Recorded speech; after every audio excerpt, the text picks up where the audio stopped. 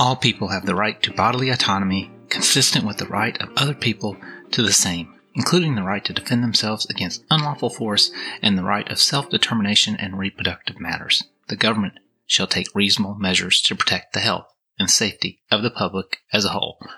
Well, welcome to the Live Shoot Podcast. My name is Jeff Dowdle, and I've been a licensed firearm dealer for the last 14 years. And in this podcast, we talk about all things related to the Second Amendment, as well as what's other topics that might be going on in our today's society, or a sports story, or something going on in my personal life. So welcome. So what was it I just read to you? Well, what I just read was a proposed new Second Amendment that was proposed by a Mary Ann Franks, and she is a law professor at the University of Miami School of Law. And she wrote an article where she proposed a new First Amendment and a new Second Amendment. I'm not going to talk so much about the First Amendment. The purpose of doing the First Amendment was she wanted to further identify the separation of church and state. In her article, she says, as legal texts go, neither of the two amendments, meaning the first and the second, is a model of clarity or precision. Most important, both are deeply flawed. And so I look at that and I'm like, here she is criticizing a document that has stood at the test of time for over 200 years. Our founding fathers who put together the greatest country of the world, and she's calling it deeply flawed. And her proposed Second Amendment, the purpose of it is that she felt that the Second Amendment's idiosyncratic and anachronistic focus on militias and arms degrades the concept of self-defense. The right to safeguard one's life should not be conflated with or reduced to the right to use a weapon, especially a weapon that is so much more likely to inflict injury and death to avoid it. Far better would it be to be an amendment that guarantees the meaningful right to bodily autonomy and obligates the government to implement reasonable measures to protect public health and safety. So, let's kind of break this down just a little bit. I've got several thoughts on this. First, it states, all people have the right to bodily autonomy consistent with the right of other people to the same. So, I read that to say, as long as our rights are equal, it's fine. Meaning, the government can come in and remove all of our rights equally, and that would be fine. She says that it's including the right to defend themselves against unlawful force. Well, who makes the quote-unquote the laws? The government. So again, if you go back into history and you look at what was going on and what our founding fathers had experienced in their time, and what their biggest concern was the King of England confiscating all of their weapons, or any higher authority coming in and removing your right to defend yourself. That was where the first shots of the Revolutionary War were found. The British had come in and they were marching to go to a barn in Lexington and Concord to confiscate a cache of weapons that the colonists had been accumulating. And just the collection of farmers and the townsfolk gathered and said, no, you are not taking it. And thus, the first shots were fired in the Revolutionary War. And so, when she talks about defending themselves against unlawful force, the government makes the laws.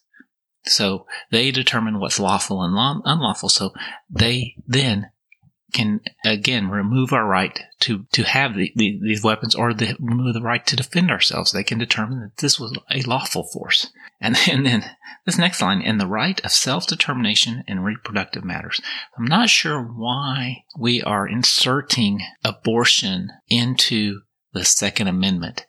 And I don't want to get into that. That's a whole other rabbit trail that we can go down. But she's saying that we all have a right of self-determination in reproductive matters, that we can determine what is right for our bodies, essentially, in reproductive matters. And putting this in any amendment does not solve the actual core of the argument.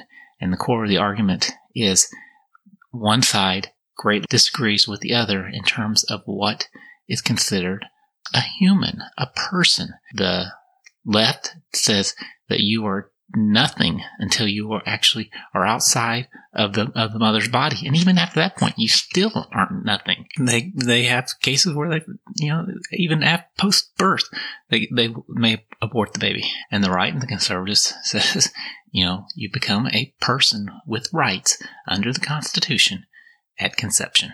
But anyway, then it says here, the government shall take reasonable measures to protect the health and safety of the public as a whole. And maybe this might be my biggest issue with this, is that the Bill of Rights came into place because some of the founders had concerns that we were not properly limiting the ability of the government. And so they said, we need to put some things in there that they can't do. And in here, in this, and so the Bill of Rights, the first 10 amendments are really what the government can't do. They can't take away our freedom of speech, our right to assemble, our right to bear arms shall not be infringed. Here we're talking about the government issuing again what can and cannot be done, and that they're going to be responsible for protecting our health and safety.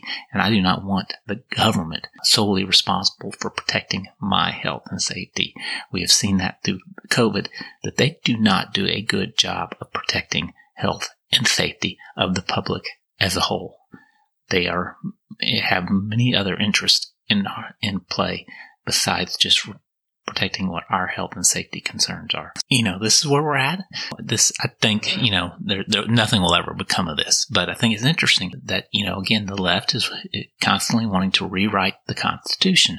And the right believes that the Constitution is a document that stands the test of time. Our founding fathers had great wisdom in when they wrote it. And things in there that are vague and ambiguous are that for a purpose. They didn't want to specifically limit the Constitution based on the times. And so there is some interpretation, but they provided plenty of writings in terms of what they believe, what their assertions and beliefs were at that time. And so I don't believe rewriting the Second Amendment anything that needs to be done. I think it is a perfectly well-written amendment. And in the core of it is that our right to bear arms shall not be infringed. And I believe the left, until they can actually infringe upon our Second Amendment rights, they will not rest. And so we have to continue to protect that Second Amendment, fight for it. Now, I had written a while back last year my revised preamble based on Joe Biden being in power and how I foresee that they saw it. And my preamble to the Constitution, I wrote, "We, the government of the United States, in order to control the people, redefine justice, ensure domestic obedience, provide for our own security, promote the general growth of the government, and secure the control, do ordain and destroy this Constitution of the United States of America." So, again, it's tongue-in-cheek, satire. I don't propose that. I don't propose this new First and the Second Amendment. But, it's given me the idea for an interesting project that I may or may not attempt, and that is to rewrite the Constitution and at least the first 10 amendments based on the way the left sees our country and how they have already professed that they believe that things should be interpreted. But more to come on that. We'll see. I thank you for listening. Again, continue to fight for the Second Amendment, because there are people out there that, just like this Mary Franks, she wants to limit your ability to bear arms. She wants to infringe on that ability. So, hey, have a great weekend whenever you're listening to this, and take care, and I will talk to you later.